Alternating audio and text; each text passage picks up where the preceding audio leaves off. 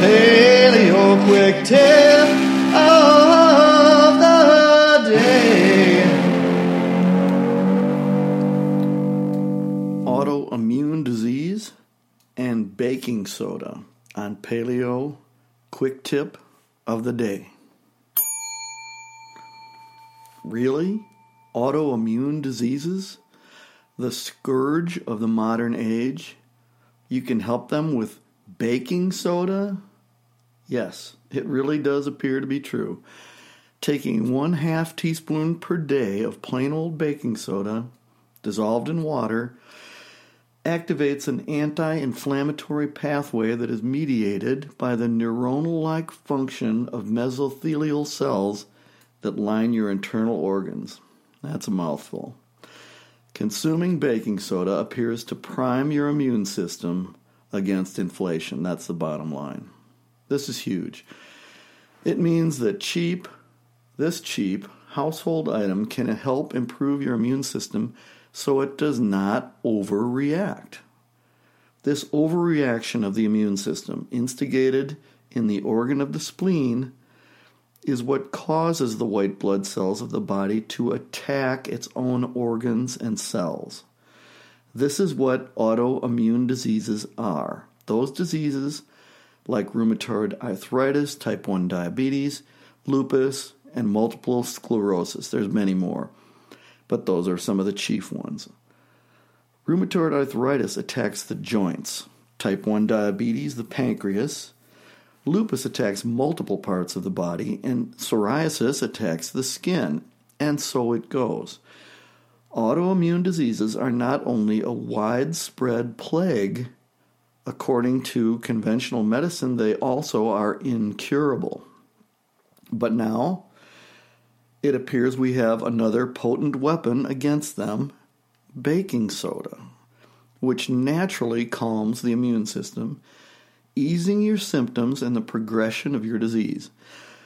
Recent studies have proven its effectiveness against rheumatoid arthritis, but all diseases of autoimmunity should benefit as well. That's all diseases, all autoimmune diseases. Of course, there are already proven steps we can take against autoimmune diseases. This is just one more, and they should be used in concert with this baking soda protocol.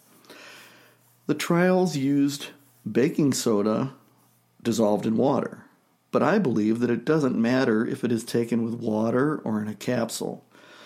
And I plan to put baking soda powder directly in my smoothie, running it through the Vitamix blender along with the kefir, apple cider vinegar, turmeric, and ginger root I also use, along with dark green leafy and cruciferous vegetables and berries, citrus, spices. I do a lot of things.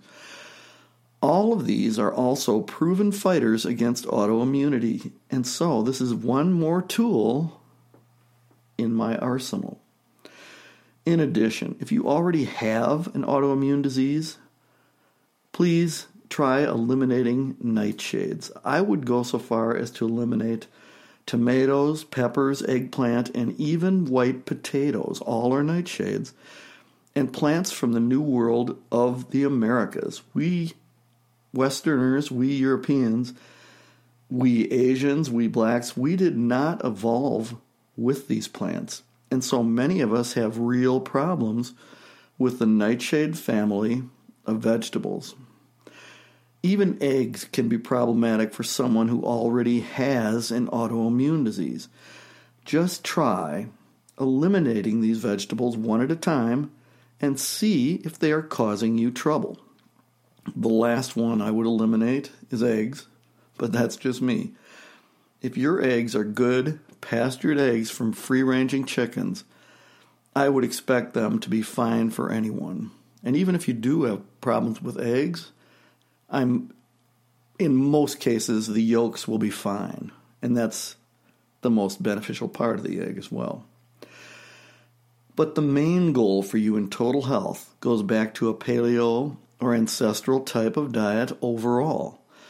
Lower sugar and carbs, no wheat or processed and fast foods, and pastured eggs, pork, beef, and wild-caught seafood. It's really simple overall. Eat as your Paleolithic ancestors ate. Exercise daily as they did. Spend time in nature and cultivate a tribal and familial community. Nurture your faith as well. Religion is hardwired into our species. Eliminate it at your extreme peril. Paleo quick tip of the day.